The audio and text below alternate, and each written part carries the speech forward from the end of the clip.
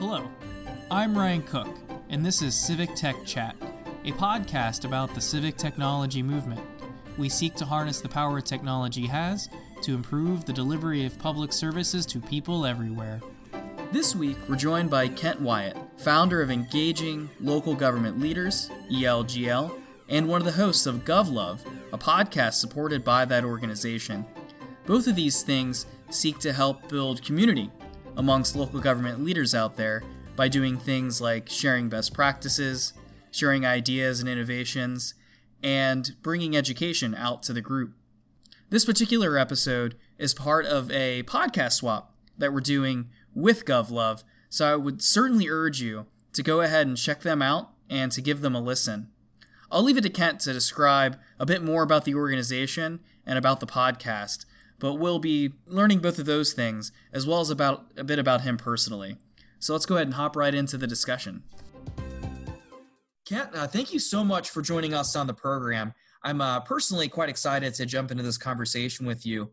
To get us started, could you introduce yourself and tell us a little bit about what you're doing now? Sure. My name is Kent Wyatt, co-founder of ELGL, which is the Engaging Local Government Leaders.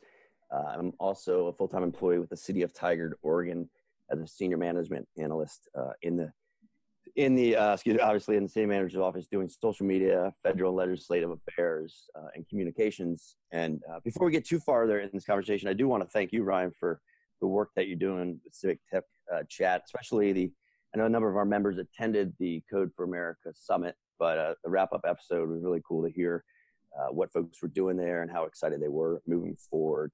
So I know your podcast has been a must-listen for a number of our members out there. We have ELGL has about 4,000 members throughout the country, and podcasting really has been a great way for us to connect with each other across the country, but also with other organizations and other groups such as yours that are doing incredible work in this field. Thank you so much for the kind words. I definitely agree that podcasting can be a really interesting way to kind of form a fabric to keep a community contiguous, I guess, and connected. Related to that, in your work, I would be curious, and this is something I try to ask guests as a way of getting to kind of why they go about things. So what is your personal why? What drives you to get out of bed and do what you do? I love this question, although sometimes it makes me cry a little bit. My personal why, I was on a podcast a number of years ago and was kind of asked in a similar vein, what motivates you and what is your why? And at that time, it was really, I look at my career backwards. What are people going to say about me when I retire? My dad was a city manager for over 30 years, and I remember going to events with him, community events, and people authentically were thanking him for the work he was doing as a city manager. And he knew their names. He knew one or two things about them and was able to engage them in that conversation. Fast forwarding a couple years, I have two daughters, an 8-year-old and 6-year-old, Eleanor and Josephine, who I hope one day will be loyal listeners to your podcast. But that's really my why. I get out of bed in trying to figure out how we can make local government better for them, for their generation. But there's obviously, and we may talk about this later, a pretty big gender gap when it comes to leadership in government.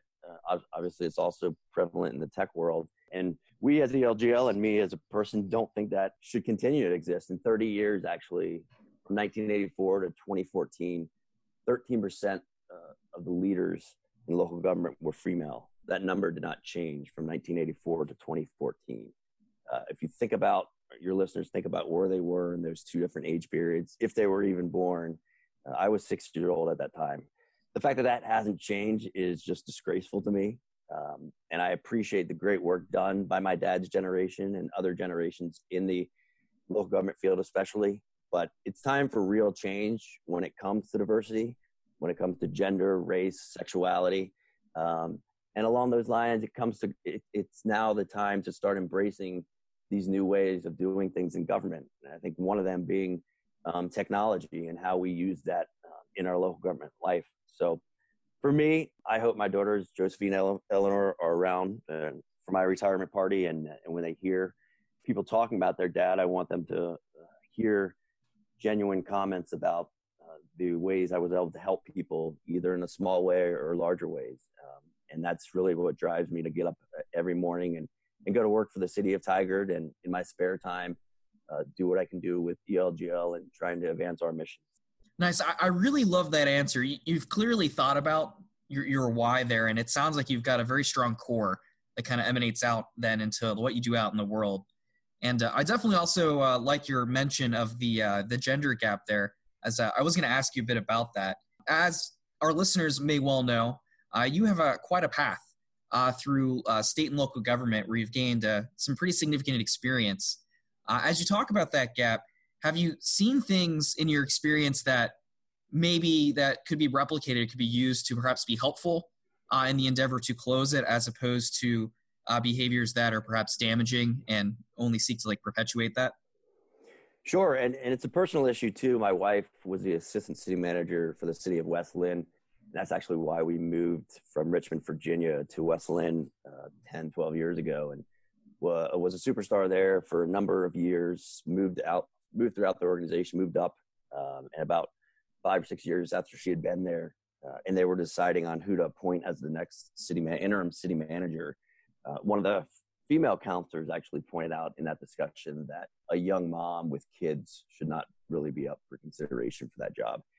That young mom with kids was my wife, Kirsten. So that's the most burning experience I've had with that. But to flip that question and kind of where it started on what I've seen as effective. And I think we struggle with this because there's not a short-term fix. You really do have to get into elementary schools and high schools and start introducing the field of local government to people and letting them know the opportunities that are there. Really, if you think about it, what we do in local government, city, county government, there's some sort of skill set that matches what you're interested in. And that's for boys and girls. We don't do a good enough job of selling the profession. And then something that we're working on in ELGO, mentioned a minute ago, the diversity dashboard. It started off as the 13% initiative, which was really just to highlight that discrepancy and the lack of change that we've had. And with the diversity dashboard, what we hope to accomplish is in all 50 states, we're measuring the number of female CAOs or CEOs, that top level position in the organization. We're measuring that by race, gender, veteran status. And we hope in the next few weeks we'll release that data, and it is quite disturbing in the lack of progress. But with that, release some initiatives that we can take to move forward. And I think that starts with all of us, from executive recruiters. I think a lot of times they have their circle of people who tend to be older white males that they continue to contact for these same jobs. And to me, they hold the responsibility of not being out there and building their network. You have city councils who are comfortable with each other, and often with each other is older white males. So you're even leaving out some of that younger generation. And then, as a lot of us in ELGL and folks listening probably, those of us who are in it day to day as senior management analysts or department heads, it's up to us to advocate when we're doing a hiring that the interview panel should represent the organization and represent the community. It shouldn't necessarily be everybody from that department. It shouldn't be people who have been there 15 years. It should be a wide range of diversity. Those are some of the smaller steps, I think, as just employees of a local government that we can take and start to ingrain in our organizations. And yes, I realize that's easier said than done, but I do feel like there is that movement brewing for people wanting to have that small part of making sure that their organizations are addressing the future needs of their workforce. What you're saying there really resonates with me. I know, in fact, even on kind of the technology side, there's been a struggle to have participants that are representative of the communities we're trying to serve. And it sounds like that is the kind of the similar sort of struggle that you're seeing there on the government side as well. And I think that trying to accomplish that really only seeks to do something that is eminently positive. And related to your path, I noticed you've been accruing some experience in analyst type roles now in 3 different cities, including Richmond, Virginia, Salem, Oregon, and Tigard, Oregon. And I'd be curious to hear, as you've gone along your path there, what has surprised you the most and what has surprised you the least about your service? Yeah, you're right. I've been in that analyst role, and it is good from the respect that, or from the point that you get a wide range of experience of projects. And I would say the surprising thing, and probably not surprising for a lot of the listeners, is just how far we are behind in embracing new technologies. I knew when I worked in Salem, which that was probably 2008, 2009 time frame, when I started there, they were still using WordPerfect, and they were going through a big transition to get folks onto Microsoft Word. And there was a lot of pushback in simply doing that. So I've been, I guess, a little bit discouraged in the lack of progress that I've seen in the ability for local government to embrace those new technologies that are out there. And yes, I think a lot of what the areas for improvement as government start with ourselves, but it also starts with recognizing there's tools out there, there's people out there that can do it better than we can. And whether that's bringing an open data platform to your organization, whether that's bringing a civic engagement tool to your organization. These, in a lot of times, are not expensive tools that are out there and really begging to be used. It's similar to, we deal a lot with executive recruiters in ELGL and trying to connect our members to that next step in their career. And with that, there seems to be kind of this wall that we put up on, well, we can't get too close in talking to those recruiters, or that might spoil the process. And I feel like we have the same mentality when it comes to working with folks outside our organization, whether that's vendors, contractors, groups that are out there offering a product.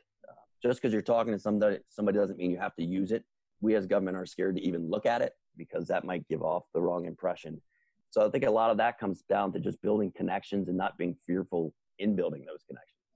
Nice. In a vein similar to connections, as you mentioned, something else I noticed doing a little background is that a former colleague of yours had some really incredible things to say about their experience being mentored by you.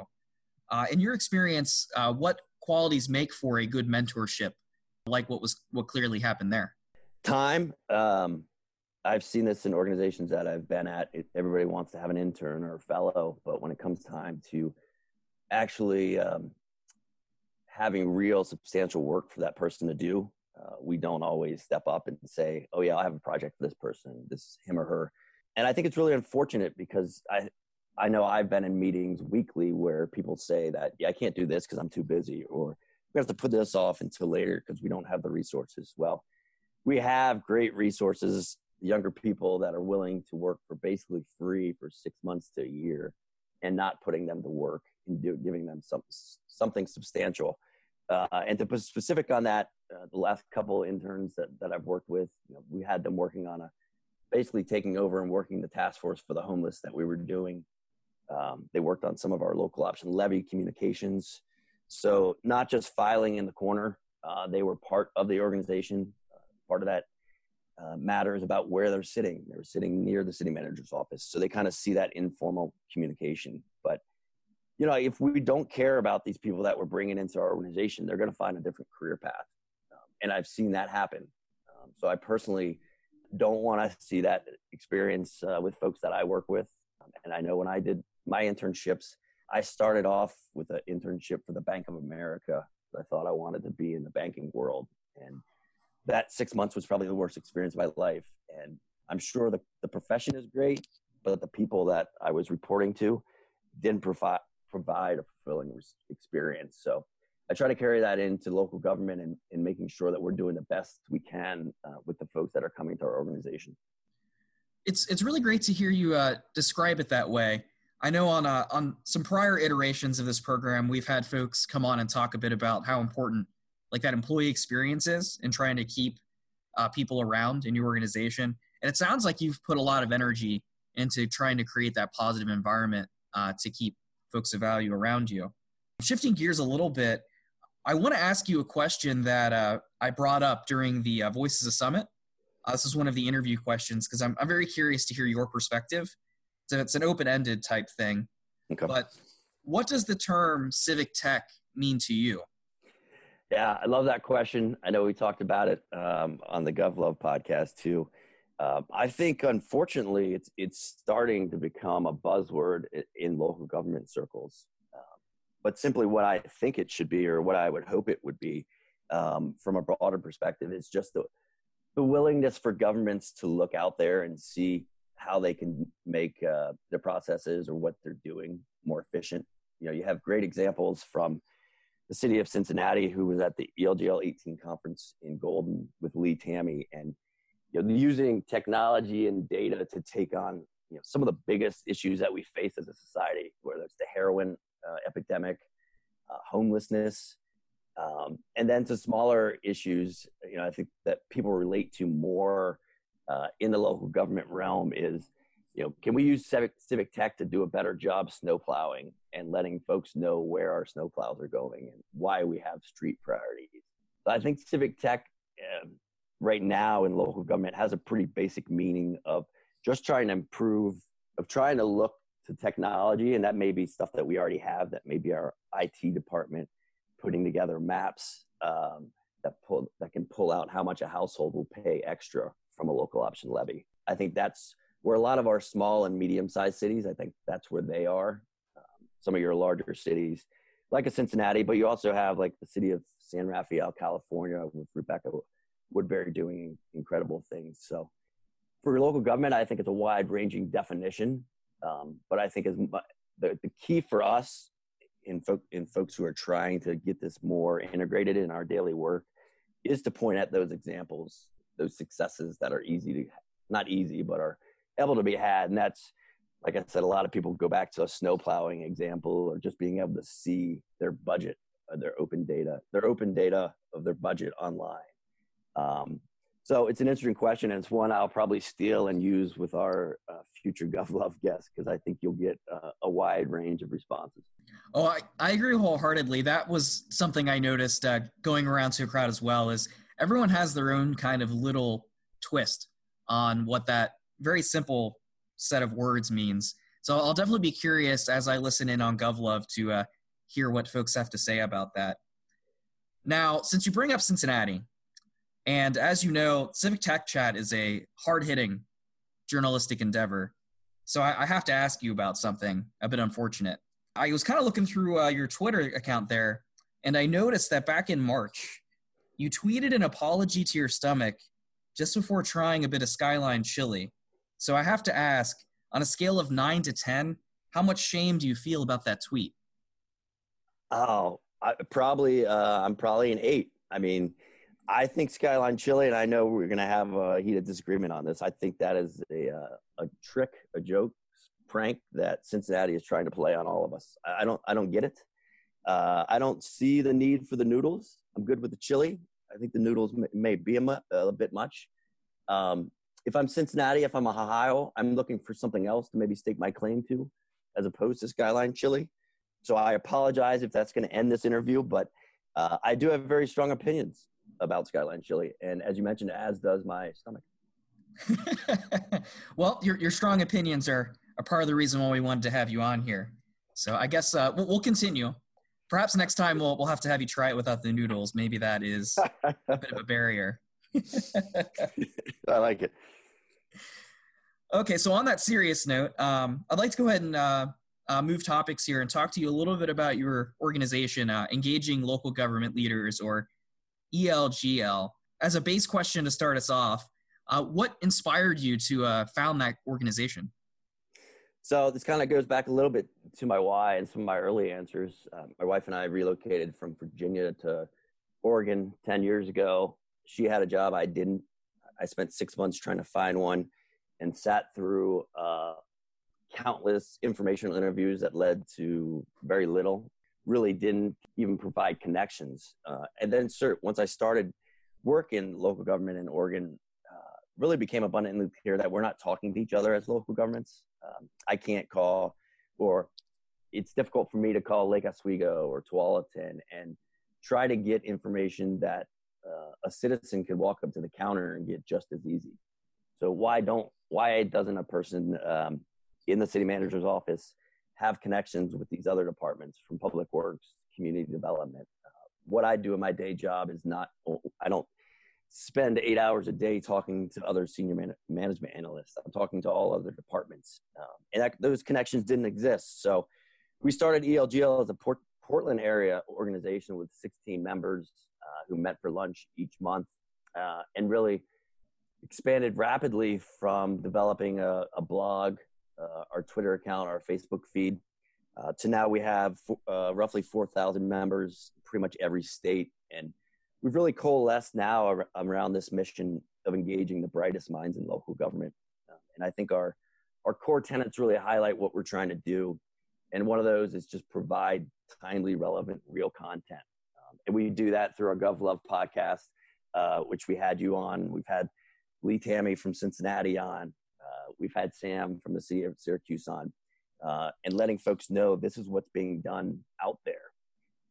And then the equity and inclusion piece is also very important to us because, as I stated earlier, we're not going to have the best workforce we can have unless we're addressing and embracing all of these different groups. So, and I think the one that may stick out, or the area of ELGL that may stick out to your listeners, is myself and our 3 board members recently committed to one of our pillars is just encouraging joy in public service. I think right now, especially on the federal level, it's sometimes difficult to have joy in what we do, to have a passion, to show a passion. We do this at ELGL a number of ways. One, through our City Hall Selfie Day. So I would encourage your listeners to participate every August 15th. This is the 3rd year in a row we've had City Hall Selfie Day, and that's just simply local government professionals. Sometimes it's state government professionals just taking pictures, selfies outside their office building. And I think you may, if you're listening to, think that's a pretty small thing, but I would encourage you to go back and look at the last 2 years and the sheer joy that people have from sharing that experience and showing people where they work. And it, not on the joy side, but beyond the kind of just being a realist and letting people know the struggles that we deal with. You know, at ELGO, we also take on tough issues. Like we had one of our members just this week write about mental illness, and really raw about his struggles with mental illness and how that impacted his career in local government. So ELGO really is a wide-ranging organization, and I wouldn't say we're a cheerleader for government. We realize that there are good things being done, but also that there's a lot of room for change in local government. Nice. Oh, since you mentioned the City Hall Selfie Day, could you one more time tell us the date just to make sure everybody in the audience has it? And is there a hashtag or anything we should use if we want to kind of be a part of the collective collection of photos there? Yeah, I appreciate that. City Hall Selfie Day is August 15th, 2018. The hashtag is hashtag City Hall Selfie. We do give out awards for the best selfie. Last year, we actually had probably one of our highlights is the cast of Law and Order did a selfie from the New York City City Hall. So we welcome everybody to participate. I believe last year we had over 250 entries from different city halls across the country. Oh, that's really cool. I mean, who wouldn't want their selfie to be put up next to the cast of Law and Order there? Exactly. All right, so I'm going to ask you to make a hard choice here involving ELGL. So you're going to want to mentally prepare yourself. Okay. Who is your favorite ELGL board member and why? Oh, that is brutal. I love them all.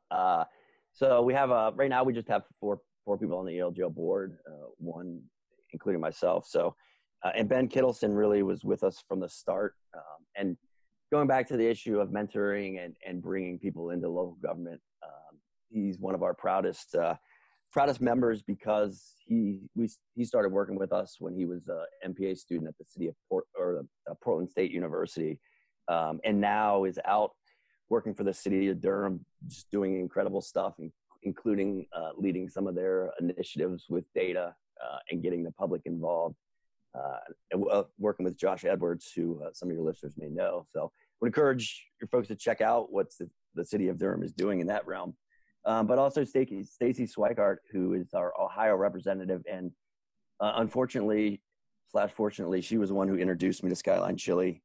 So you would have a lot of connections there. But she's brought a whole new perspective to ELGL, went from the communication side, and also helping us professionalize the association. And then Dan with Routt County, Colorado, is the deputy county manager out there. And he's really helped us to grow us by finding partnerships and sponsorships for for ELGL, and that's really one of the main reasons we've been able to grow as fast as we have. So as you may or may not noticed, I just went ahead and talked about each one of those members because they're like my kids. So I can't possibly pick a favorite. Nice. I like how you kind of alluded to there being a favorite, but then methodically praised all of them. That was some pretty savvy answering right there. I figured if I talked fast enough, you couldn't cut me off, and I would just get in all three names there. Well, that definitely worked. The other thing I'm getting the impression of is I'm clearly going to have a panel discussion episode focused on Skyline, so we can sort this issue out. I'll have to send you an invite when I put that together. I would ask you when I was in Skyline, Stacy rolled out the red carpet for me, but when I was asking the people who worked there, why isn't this in other states? They were like, well, we tried this in Michigan and Michigan didn't want it. So why do other states not embrace Skyline chili? To me, that's fishy a little bit, that they're not into it as much as Ohio people. Well, now Florida has it, although I'll grant you it's probably mostly because everybody who retires in Ohio moves to Florida. You took the words right out of my mouth on that. That's probably more that it's just the Ohio part of Florida. Yeah. That's great. So we talked about this a bit earlier when we were talking more focused on you, but you mentioned earlier the diversity dashboard as an ELGL project. Was there anything more that you'd like to delve into that perhaps we haven't covered already?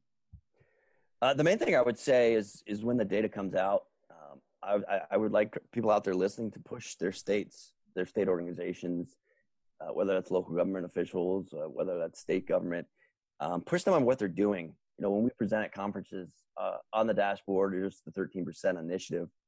And yes, for your listeners, I am a 40-year-old white male speaking about this, but I am pretty passionate about it.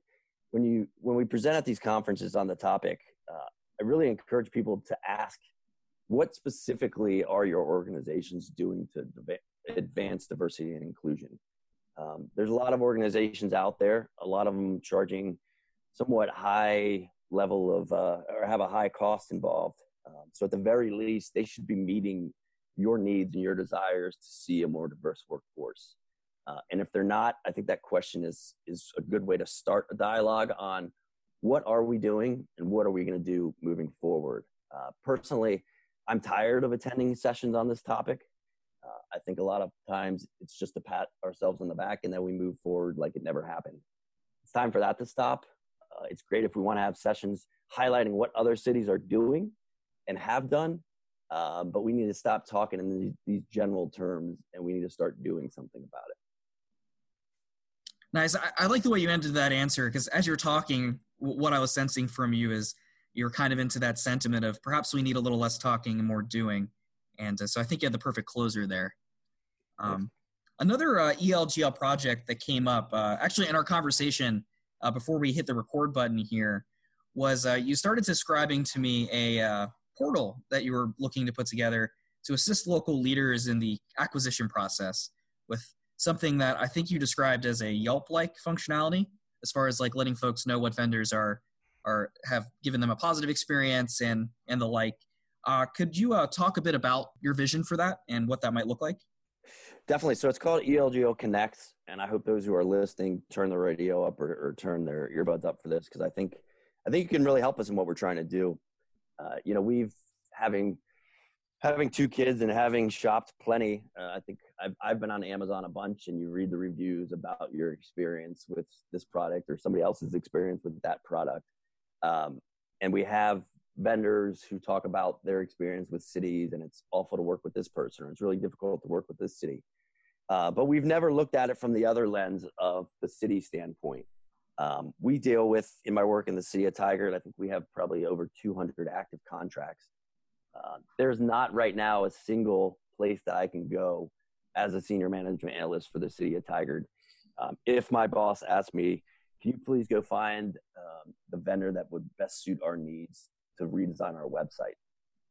If I was tasked with that project right now, I'd be searching on the web. I'd contact a couple of folks I know. What we're doing at ELGL is creating a one-stop shopping portal that you can go on. It's live right now. It has over 250 listings. We break it down by the different areas that people are these companies are working on, including Civic Tech. We have over 70 listings in that area, and we have some subcategories. And so one, we're trying to build out who's listed. We want to list everybody out there. There's no barrier to entry. We will put any company's name on there. And then our members will go through, members and non-members will have the ability to review their experience with a certain company. We have some of that on there right now. That's the part we're really trying to build out, are those reviews of how was your experience with this company? How was your experience with that?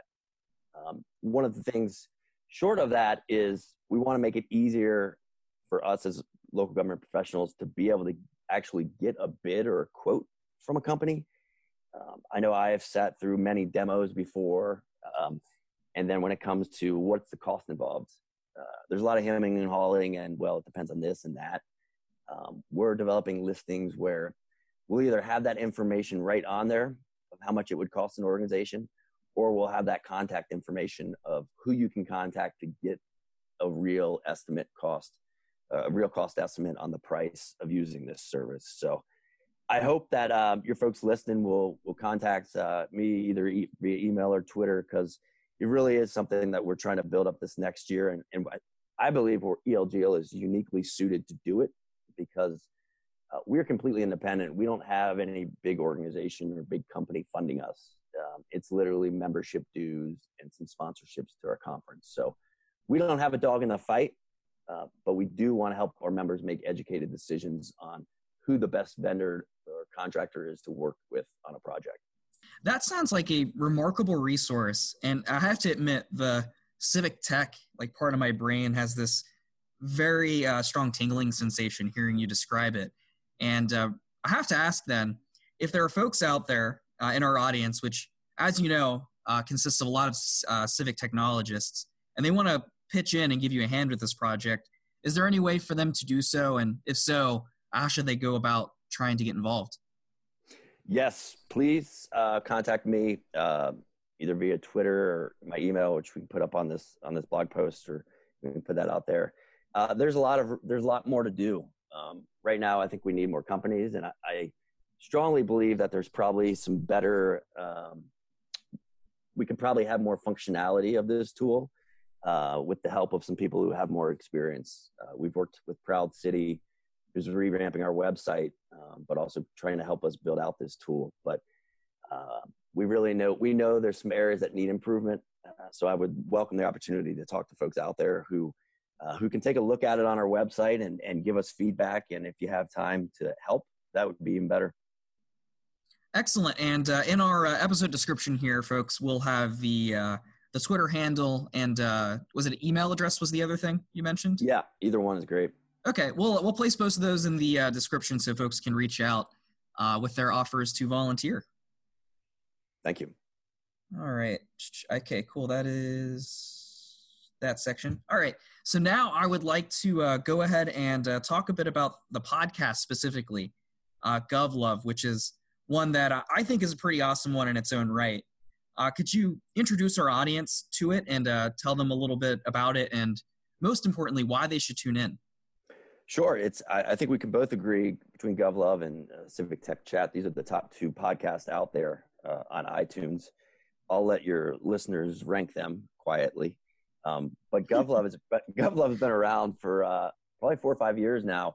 We actually started off partnering with SeeClickFix for the first year or so, and then they went their separate way. We went ours and continued to develop the GovLove podcast. So we're really all about highlighting the people, policies, and the profession of local government. And there's also some other things kind of thrown in there. For example, Malcolm Gladwell was a guest on the podcast last year. One of our members went to high school and college with him, interviewed for him in the podcast. We all recently had an NFL player, Connor Barwin, who has played for the Philadelphia Eagles and the LA Rams. He's incredibly involved in the community of Philadelphia, building parks in underprivileged areas. But his dad is the city manager of the city of Sarasota, Florida. So we had both of them on the podcast about their work and kind of trying to make the comparison or seeing if there was any comparison between the NFL and government. So those are two episodes I would point out, kind of highlight what we're about. in the podcast, and we've had everybody from MPA students to mayors on our podcast. The mayor of Richmond, Virginia, was on there about a year ago. So we want to take on the things that are interesting. That's why I think it was great to have you on the podcast or record that episode a few weeks ago, because it goes back to that knowledge and just connecting our folks with who's out there and how they can use that to improve their careers.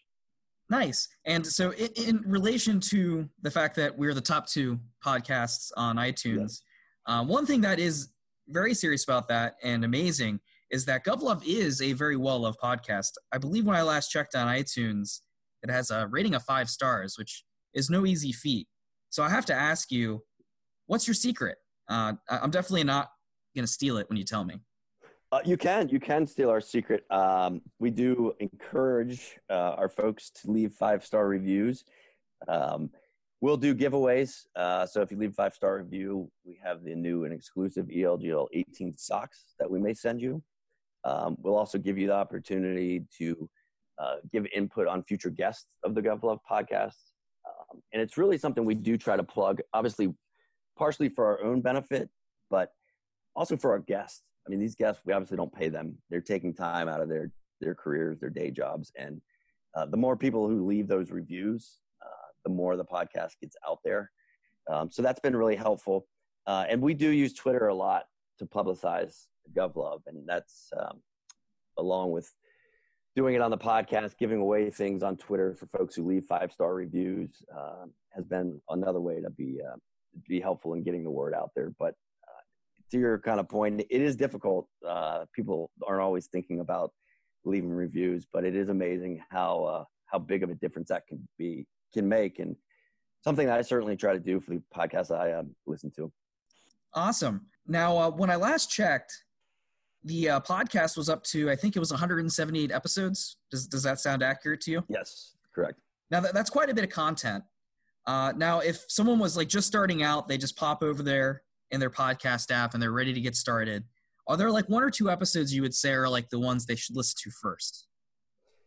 Sure, I'm biased. So we do have a rotating cast of people who host the podcast, but the episodes that I've done, and I'll fall back on this one, Lee Tammy from the city of Cincinnati, in talking about civic tech and data, but also being at the time, I think a 29-year-old female in a pretty prominent position in a city is something we also touched on, and was really powerful and went along with our emphasis on diversity and inclusion and kind of breaking down those barriers and telling people's story about how they got there and realizing that it wasn't all easy. And our guests are usually pretty willing to be honest, to be open and honest about what they've experienced in getting to that point in their career. And then the second one I would highlight, we interviewed Aaron Rouse, who is a candidate for the city of Virginia Beach City Council, who is a former NFL player, also played for Virginia Tech in college. And the reason we focused on him is he was basically born into the projects, lived his whole life in the projects, had for his first kid, I think when he was 18, 19 years old, but made a commitment to raising that kid in the right way. And since he ended his NFL career, has really went on to do incredible work in the Virginia Beach community. And now he's running for city council. And those are 2 stories that stick with me and are ones that I would point your listeners to. Nice. And I've noticed that there's kind of a pattern there of engagement with former NFL players who are very civically minded. Would you say that GovLove is the favorite podcast of that particular demographic? I think, yeah, it's been voted unanimously 2-0 amongst that demographic. But, it is interesting because NFL players are often stereotyped, and I would be lying if I didn't sometimes stereotype what I think a typical NFL player is. But both of these stories I came across my Google alerts of them running or them participating in these in the Philadelphia playgrounds, and it really is pretty cool to see what former NFL players are doing to use the name and recognition they have. Like any profession, we all have some that don't go on to do the best work, but they definitely are 2 shining examples for the NFL at this point. Absolutely. It's always inspiring to see folks trying to use like whatever their particular superpower is, or whatever platform they have to be their best self. Definitely inspiring to see that. Now, recently I've had some folks start to ask me for advice about starting their own podcast. Like I had a couple conversations at Summit to that end. But given your success with GovLove, I'd like to go ahead and just pawn that off on you if you don't mind. What would you tell someone who's just starting out? No, I love that question, and we ELGO have been getting that question more, and I love that people are asking because in my mind, it is pretty easy. I would say time is your biggest resource that you would have to use, and just desire to dig in on a topic. We learned a lot by trial and error, so I'm sure if you went back to episode 8, it probably wouldn't be as great as some of our latest ones, but I think it's important for your listeners who might be considering that to realize there's not a large financial commitment to it. And I think it's a great way to interview and get to meet people that you just are curious about. That's the perspective that I use when I look for guests to book. So, there's definitely ways you can upgrade your podcast or have some of the equipment that might help some with the sound, but we're pretty bare bones on the GovLove podcast in terms of money that we spend on equipment. So it's really hour and a half, 2 hours total, with the interview being an hour, and then the other half hour to hour being just prep time on figuring out questions that you want to learn. And I would encourage anybody to have a Twitter feed or Facebook to push your information out there about the podcast, even if you're not totally comfortable in social media. That's the way at least I find out a lot about podcasts that are out there. So I would simply encourage you to do it. There's people like both of us, I'm sure, more than willing to help. But to get that out there, and there are a lot of areas that need to be addressed. And the tip that I would have for guests and having conversations with people is to make the conversation as specific as possible. Our listeners really want to know how they can take my conversation with Ryan and use that in their job. What can they learn from my conversation with Ryan that they can take back and say to their manager or implement themselves in their organization? That's really what folks are looking for, at least the kind of the GovLove crowd that we hear from. I'm really glad I passed that question to you, because that was an excellent answer. And I think folks that are interested in that have a lot of notes to take. They may even want to go ahead and go back and re-listen to that part. There's a lot of wisdom there. And related to that, what would you say has been your favorite thing about being a podcast host? And what would you say has been your least favorite thing? The easiest, my favorite, that's the easy part. I interviewed Brandon Babb from Anchorage and Sam from the city of Syracuse probably a year ago about what they're doing with Open Data, Code for America. Both of those organizations are leading the way. And the rewarding part was the interview, but also afterwards, I believe it was Brandon who followed up with me about an email that he had received from somebody who had heard the podcast and wanted to know how they could do this in their organization. And it was something pretty simple and something that Brandon definitely could help with, but that really is at the core of why we do these podcasts. It really is. We want people to learn from these superstars out there. So just to see that, kind of warms my heart a little bit in a I guess a cheesy way, but really was powerful and something that I think about sometimes when time is of the essence and there's other things you can be doing and debating on whether to interview somebody or not. It's always good to keep in mind that there are people out there listening and they really are getting value out of it. To change a whole another level, my least favorite memory or challenging was interviewing the mayor of Nashville at the time, Mayor Barry. This was probably 2 months before she was removed from office for a whole host of indiscretions that were not known at the time. The podcast, that episode is still up and live on GovLove, but it was the interview was challenging because I chalked it more up to interviewing mayors. Sometimes are difficult. They're not always as forthcoming as other folks. And then looking back on it, when stuff started to come out about she had basically misused state funds with somebody she was having an affair with. Really looking back on that episode, and it just felt very uncomfortable, kind of sense that maybe she was hiding something. I've had people contact me that want me to take the episode down. They want me to write a big diatribe about why this was a horrible episode and why she's a horrible person. I don't believe in any of that. I disagree on all accounts. And one of the things, the positives of that interview was she had a son who passed away from an opioid overdose a couple years ago. So it did give her a platform, another platform to talk about that. And I know that part did connect with some listeners, but to the overall negative, you never know what's going to happen to some of these folks 6 months down the road, a year from down the road on their careers. So that's always kind of touch and go. And that experience especially definitely sticks out in my mind.